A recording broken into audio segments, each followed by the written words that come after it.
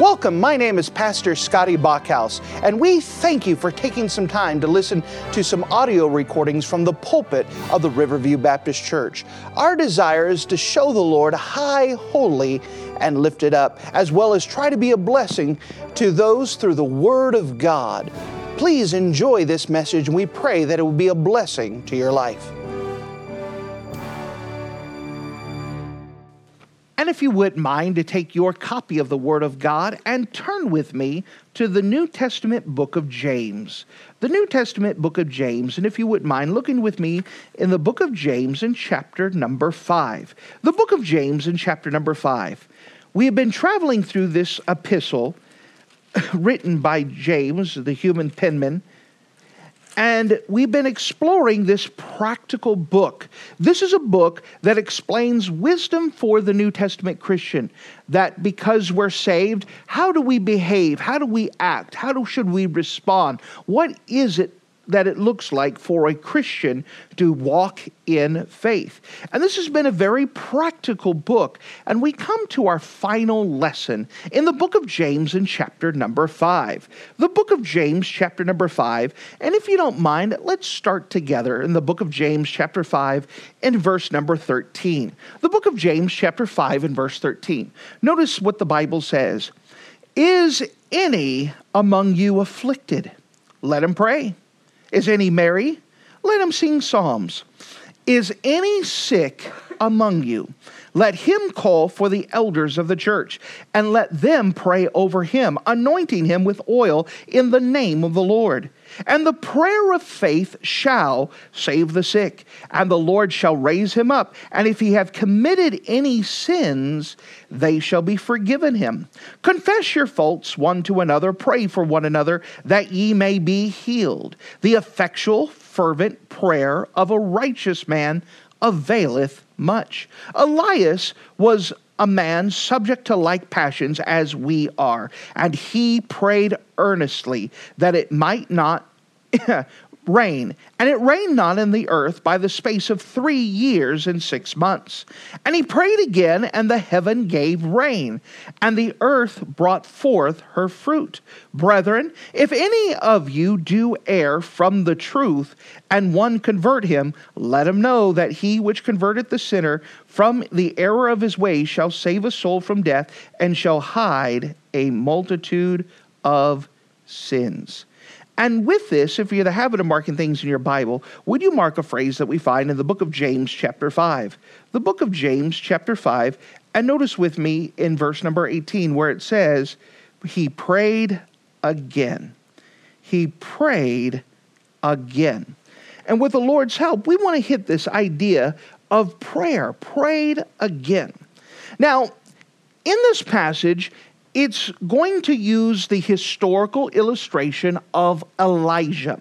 Elijah, if you're familiar with the story found in the book of 1 Kings chapter 17 through 1 Kings chapter number 19, that Elijah was sent by God to go to Ahab the king and point his bony finger in his face and said, listen here, it's not going to rain again until I say. And then he just left. Well, Ahab probably just laughed and said, what in the world happened? Went back to his counsel and his friends and said, you know what? You will never believe what happened to me today. I had this crazy preacher get in my face and said it's not going to rain until he came. And man, that was hilarious. And so they kind of laughed it off until it didn't rain. This is an agricultural society, by the way, which is very arid, desert-like. And so when rain doesn't happen, nothing grows. It is a place that is very, very dependent upon rain. So when the rain didn't fall the first year, they probably lived off of what stores they had, but it was kind of rough, and they were really hoping rain would come again. The second year, no rain. Now people are starting to get desperate. Now they're trying to say, what are we going to do? We used up all of our stores. We didn't have crops. Our animals don't have food. What are we going to do? Third year. Now they're really desperate. They're so desperate now they have wanted signs for Elijah. Have you seen this man? They have him on the back of milk cartons. They're doing everything they can to find this guy because they need this guy to pray so that way rain would fall. Because now they're sending search parties to find any kind of grass for their cattle. They are just struggling. No water, no rain, no crops. Well, of course, they had the big God-off at Mount Carmel where God rained down fire off the prayer of Elijah, whereas the 400 prophets of Baal, nothing happened when they prayed. And then after all of that was done, Elijah stood up on the mountain and he prayed. He prayed one time, the skies are clear. A second time, skies are clear. Third time, skies are clear. Fourth time, skies are clear. Fifth time, skies are clear. Sixth time, skies are clear. Seventh time, now there's a little cloud on the horizon. Elijah said to Ahab, you better get home because it is going to rain. And sure enough, the clouds began to form. Rain began to fall all over the place. Why? Based off of the prayers of Elijah.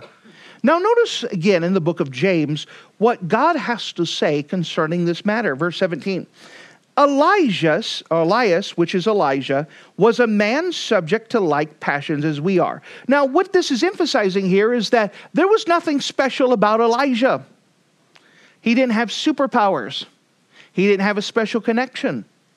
He was just like we are. In fact, you look at that next chapter in 2 Kings chapter 19, don't turn there, but for historical reference, Jezebel said, listen here, I'm going to kill you, and he ran and was depressed. He was ready to quit. What it's showing is that he was just like we are. He was just flesh and blood like we were. Elias was subject to like passions as we were, and he prayed earnestly that it might not rain. And it rained not on earth by the space of 3 years. And he prayed again, and heaven gave its rain, and the earth brought forth her fruit. Now, in this passage, the emphasis is not on Elijah, and it's not on his prayers, but the God that he is talking to. What is the secret of Elijah? He learned that there was a God who heard and answered prayers.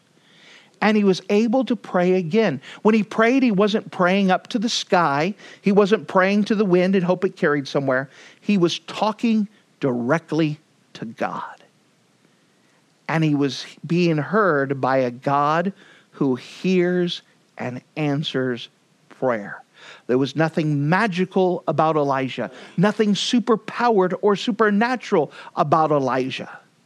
He was just as fallible as we were. We have days that we're doing good and days that we're not doing good. It was all about the God he was talking to. So with this in mind, let's go ahead and examine this passage here. And let's see about this. Now remember, the book of James chapter 1 and verse 4 said, let patience have her perfect work. That patience, waiting on God, does a work in us. That was the start of James. It's going to end that same way of letting patience have her perfect work. Notice that there's a God who's always at work. Let's examine this text a little bit more. Notice here, pray for the sick. Pray for the sick. Notice verse 13.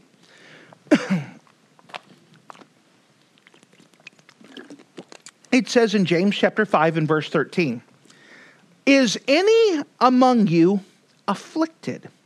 That means that they're injured, they're hurt, they're infirm, they're sick. Is there any among you afflicted? Let him pray. There are sick and afflicted among us everywhere. How do we deal with this? We begin with prayer. We begin to pray to a God who can do all things. It's the God that we're praying for. What we understand in context here is that there's always a purpose for sickness. God is doing a work, and we go to the God who's doing a work. We go to him. Is there any among you afflicted? Let him pray. Is there any merry? Let him sing psalms. We don't order God around in our prayers. We're not saying, listen here, God, you better get this done.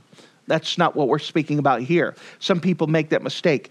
God is not our servant. We're his servant. But we can go up to a God who does hear and answer prayers. You know, part of our problem with our prayers is that we often give God a laundry list. God, take care of this. God, deliver this. God, take care of this. Before I get home at 5, this better be done. All the chores better be done. We often pray to God like that. Our problems with our prayers is that we often talk at God rather than talk with God. You know, there is a lot of times where God will allow affliction, pain, suffering for the purpose of us finally going and actually talking with God. Now that there's something disrupted in my life, now I have a reason to go talk with God, and now I really need God to work. God, please, will you do something? God, will you please work with me? God, this is something that has to be taken care of. We now pray a little bit differently because now we need something from God, and we have a reason to talk with God. There's sometimes that the reason why sickness comes upon us is because we're not right with God, and God now has to do something to get our attention. That's why we have to start with God. We see the prayer of the sick. Our response is to pray. We always have sick and afflicted. God has a purpose for it, but it is our prompting we need to pray. Which brings me to a second thing. The call for others who love the Lord to pray with you. Notice, if you don't mind, in verse number 14. It says, "Is any sick among you? Let him call for the elders of the church." Now, the elders would be the idea of a pastor. Notice it doesn't say go to a traveling evangelist. It doesn't say go to some tent show where someone's trying to slap you on the forehead. You're supposed to go to your church and to your pastor.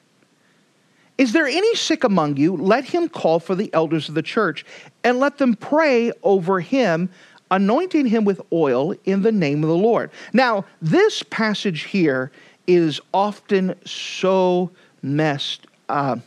misinterpreted, messed up.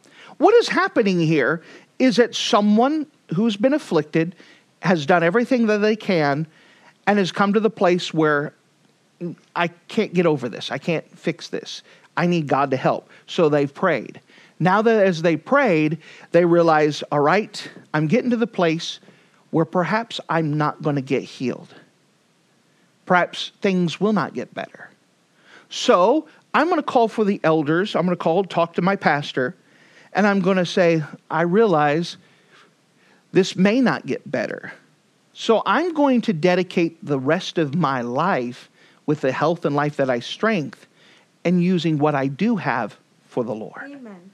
This is what this passage is speaking about. Come into the place of surrender and say, Lord, I'm going to trust you with what I have. So many times people will say, well, listen, I want God to do what I want him to do. I want him to fix me.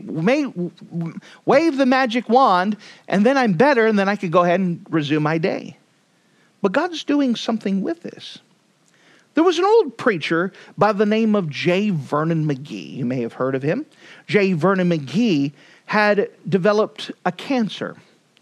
And so he was already on the radio, and he says, the doctors had sat down, talked with him, and said, "Sir, we're sorry to give you the news, but we think that you have about 1 year to live. We suggest that you put your affairs in order." Well, J. Vernon McGee, understanding this passage, said, I'm going to dedicate the rest of my life, whatever life that I have, for God's glory. I want him to use me as he sees fit. And so they gave me about 1 year to live. So what I'm going to do is I'm going to go on the radio every day. He had a radio program. And I'm going to try to teach through the Bible in the year that I have left. Well, what a great thing. He dedicated himself, was on the radio, just did his radio program, Walk Through the Bible. The radio program was called Through the Bible with J. Vernon McGee. And he finished the year, and he was still alive. Well, he says, you know what? They still say I have cancer. They still say I don't have enough time. I wonder if I could do it 1 more year. And so he taught through the Bible again on the radio through the year. Still was alive. Doctors still say you're sick. You don't have enough time left. He went through it again. I don't remember the exact amount of times, but he went through it between 7 to 15 times. He just said, I don't know how much time I have left, but what I do have left, instead of saying, God, fix me, God, turn me over, I'm just going to surrender, trusting that my God knows what's best, and asking him to use what health and life and strength I might have left to use for his glory and for his honor. The same thing happened with one of my fathers in the ministry, Curtis Hudson. Curtis Hudson was a great influence on my life. When he began to die of cancer, he had called Pastor Clarence Sexton up, who was his good friend, and gave him the news that I've got cancer and it doesn't look good. I want you to pray that this cancer would leave me. And by the way, that would be a normal prayer for us. I want this cancer to leave me. Pray that it goes away. I still have things I want to do with my life. Just pray that it goes away. I mean, if you could think of a preacher in his mindset, we've got a lot of things to do. I need life and health and strength to get this done and get this done and get this done. And Pastor Sexton watched as Curtis Hudson was continued to go through this, that his prayer changed. Instead of saying, take this cancer away from me, he pulled Pastor Sexton aside and said, listen, I realize I've been praying wrong this whole time. Instead of praying that this goes away, God's told me that it's not going to go away. Could you pray that my remaining years is the greatest years that I have to serve the Lord? Amen. That the time that I have left would be the greatest impact? And it worked. There was such an impact that he had in his last remaining days, and God used him mightily, because instead of thinking about himself and thinking how bad I am and why doesn't this go away, he said, I'm going to trust God to use me with his time. And God gave him such grace. He was in lots of pain and lots of torment, but he would speak about the grace that God would give him to be able to accomplish the things that he can do that was above his ability and beyond his pain level that he had. This is what this passage is now speaking about. It's not trying to, God, fix me now. It's getting to the place where, God, you may not fix me, but I can trust you. Would you use me in the time that I have left? Use my health and life and strength. Surrender it to you. This is why they're calling for the pastor. Pastor, I'm letting you know I'm going to use my life wisely. Pastor, I'm coming to you and I'm letting you know that instead of trying to get my sickness healed and whatnot, help me to use my life wisely. And I'm coming to you, telling you that this is my plan. I'm surrendering. So if there are any sick among you, let him call for the elders of the church and let them pray over him. Now they're dedicated him. Lord, he's made a promise that he's going to use his life and health and strength for you. We're now dedicating and we're behind him and we're praying for him, anointing him with oil in the name of the Lord. The anointing with oil, there's nothing magical here, but it has always been a thing of anointing someone with oil with the idea that they're dedicating them to service. Before a king would be put as king, they would anoint him with oil. Before a priest would take his position, they would anoint him with oil. The oil, of course, is a picture of the Holy Spirit. So it's having this picture here that we are anointing him and trusting that God, the Holy Spirit, is going to guide him in the life that he has. He is dedicating himself to serve the Lord with the life and health and strength that he has left. You know, think about, as we're talking about this, how much time we end up wasting thinking about ourselves. Look, I'm so broken. I'm so messed up. Why don't I get better? We end up spending a lot of time worrying about ourselves and our faults, when we could be using that time wisely and allowing God to use us as an instrument. It is amazing to see what happens when someone gets to the place of surrender and said, God, just use me as I am. If you fix me, that's great. If you don't fix me, use me with what I have left. My concentration is now not on me, but on what you would have me to do. This becomes powerful. It changes the way we pray. It changes the way how we deal with things. It changes the way we interact. Remember, let patience have her perfect work. That God is always at work. And God knows how to use even our infirmities to get his will and work accomplished. Of course, I've got a whole list of biographies in my office on purpose. I want you to read biographies.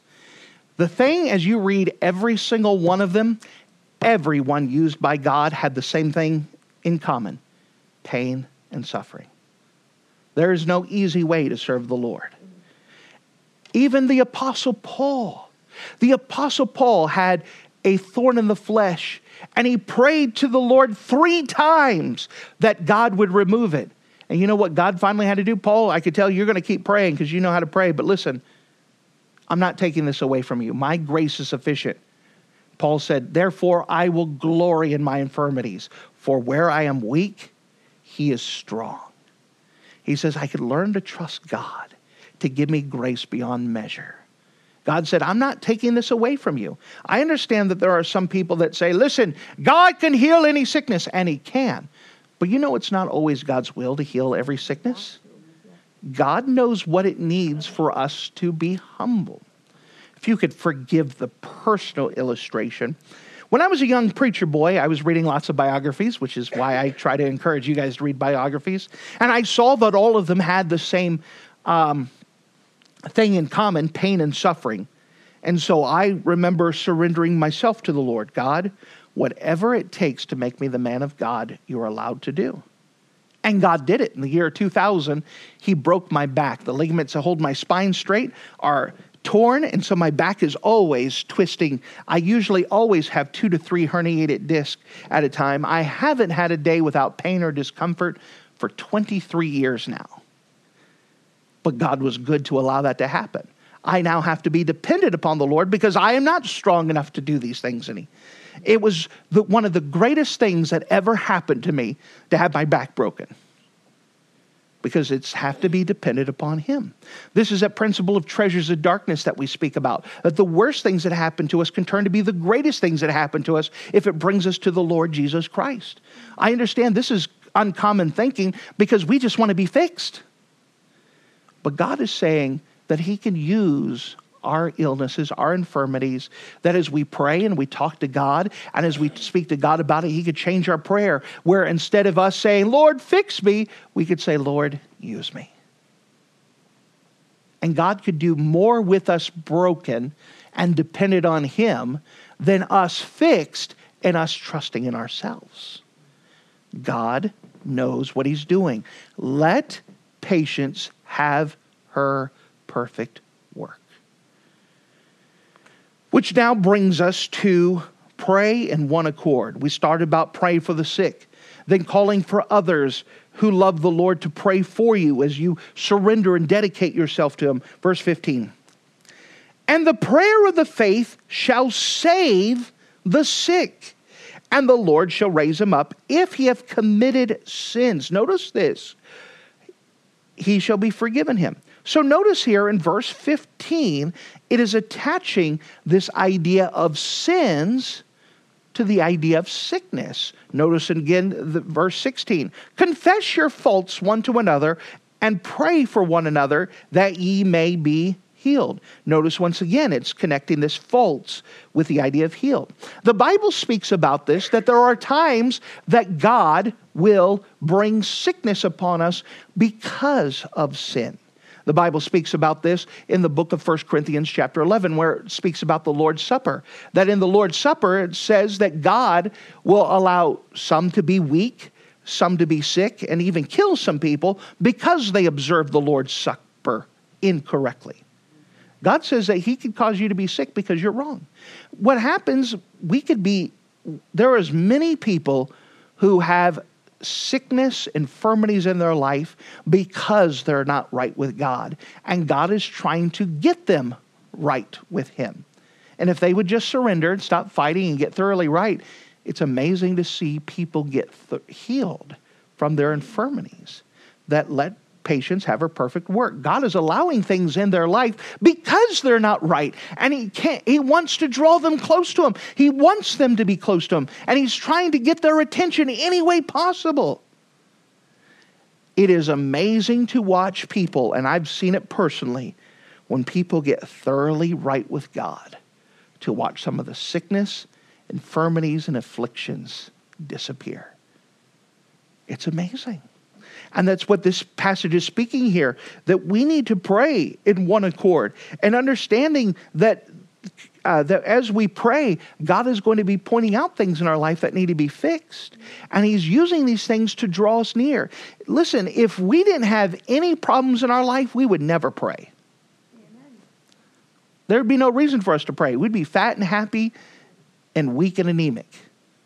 God allows things in our life. In order to change the future, we have to disrupt the present. And God does a disrupting work in our life to change the direction we're going. He has to put a pit stop, a detour, speed bump, something in our way to get our attention to change the direction we're headed to. It is amazing to see what God will do when people get thoroughly right with him.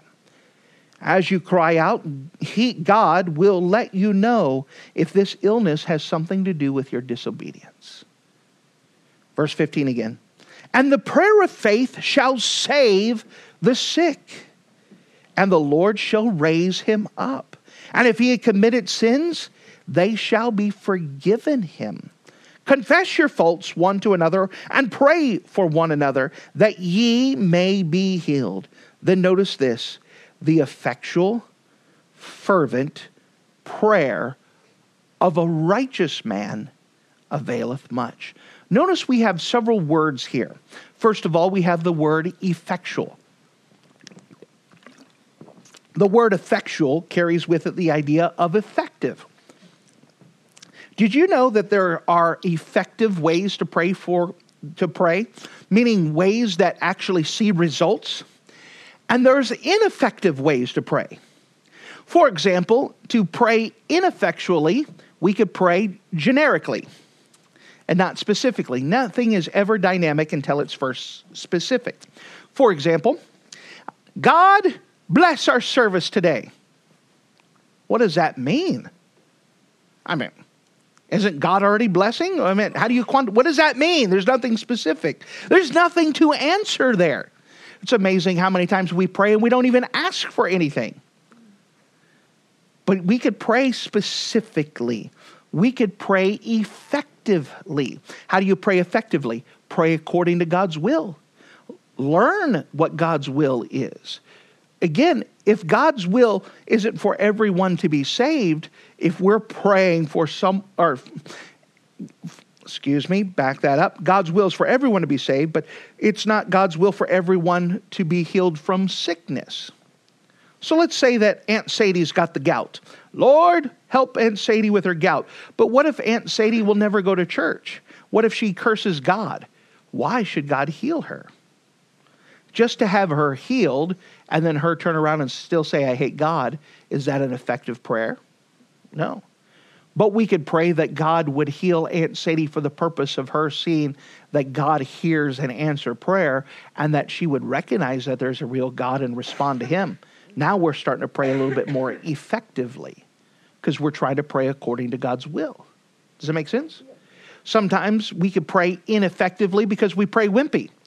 Lord, if you think about it, maybe if you want to, perhaps. And if you don't get around to it, that's okay. No problem. That's wimpy. Pray. We could pray boldly, not rudely, but we could pray with confidence that there's a God who hears and answers prayer. There could be effective ways, and we could teach you about these effective ways to prayer. The Bible speaks about them. So we could pray effective. The effectual, fervent prayer of a righteous man availeth much. The second word that to note there is the word fervent. The word fervent carries the idea of heated or passionate. If you could again forgive the personal illustration, but over the last 20 years, people have said, you know, the one thing about your preaching is that I believe that you believe it. Amen. That's a good compliment. Because there's many times, have you ever heard someone give a speech that didn't believe what they were saying? Yeah. I mean, every kid in middle school, right? They didn't, whatever, just get it done. Well, so many of our prayers are dry and lifeless. Lord, thank you for the food. And yeah, whatever, bless the pastor. Oh, let people come to church. Okay, don't let it rain. There's no passion. It's wooden. It's nothing there. The word heated, fervent, passionate. I'm talking to God. Lord, can you bring someone in today that doesn't know Jesus Christ as their Savior? Can you bring someone in today that needs to hear the word of God and let them be saved? Bring them in. You think God would honor a prayer like that? Absolutely. Because we're trusting Him to do it. We're praying specifically. We're praying for someone to come in who's not saved, that they would get saved today. Is that God's will for someone to get saved? Good. Can we trust that God is already working on someone's heart to bring them in today? We could trust God. We could get on board. And because we know it's God's will, and because we know God wants to be involved, and we can have some faith. You say, but we haven't had a visitor in a while. We've had visitors, but we haven't had someone come in. Can we trust that God bring in someone? Amen. Absolutely. Someone once asked Spurgeon, and they said, how come people are getting saved all the time at the church? When you preach, it seems like people are always responding at the altar. Well, Spurgeon said, yeah. I bet you, when you preach, you probably don't expect people to get saved. And he says, yeah, that's right. He says, that's why they're not. Amen. Could we trust God that God wants to see people saved? Is there enough lost people that could get saved every day or every week? Yes. Well, let's pray. The passionate. We're missing passion in our prayers because often we're not talking with God, we're talking at God.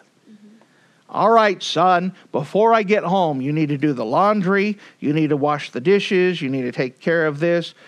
Here you go, here's my list. There's nothing to it. But if I'm talking with a real God who hears and answers prayer, I should have some passion, some fervent, some heatedness.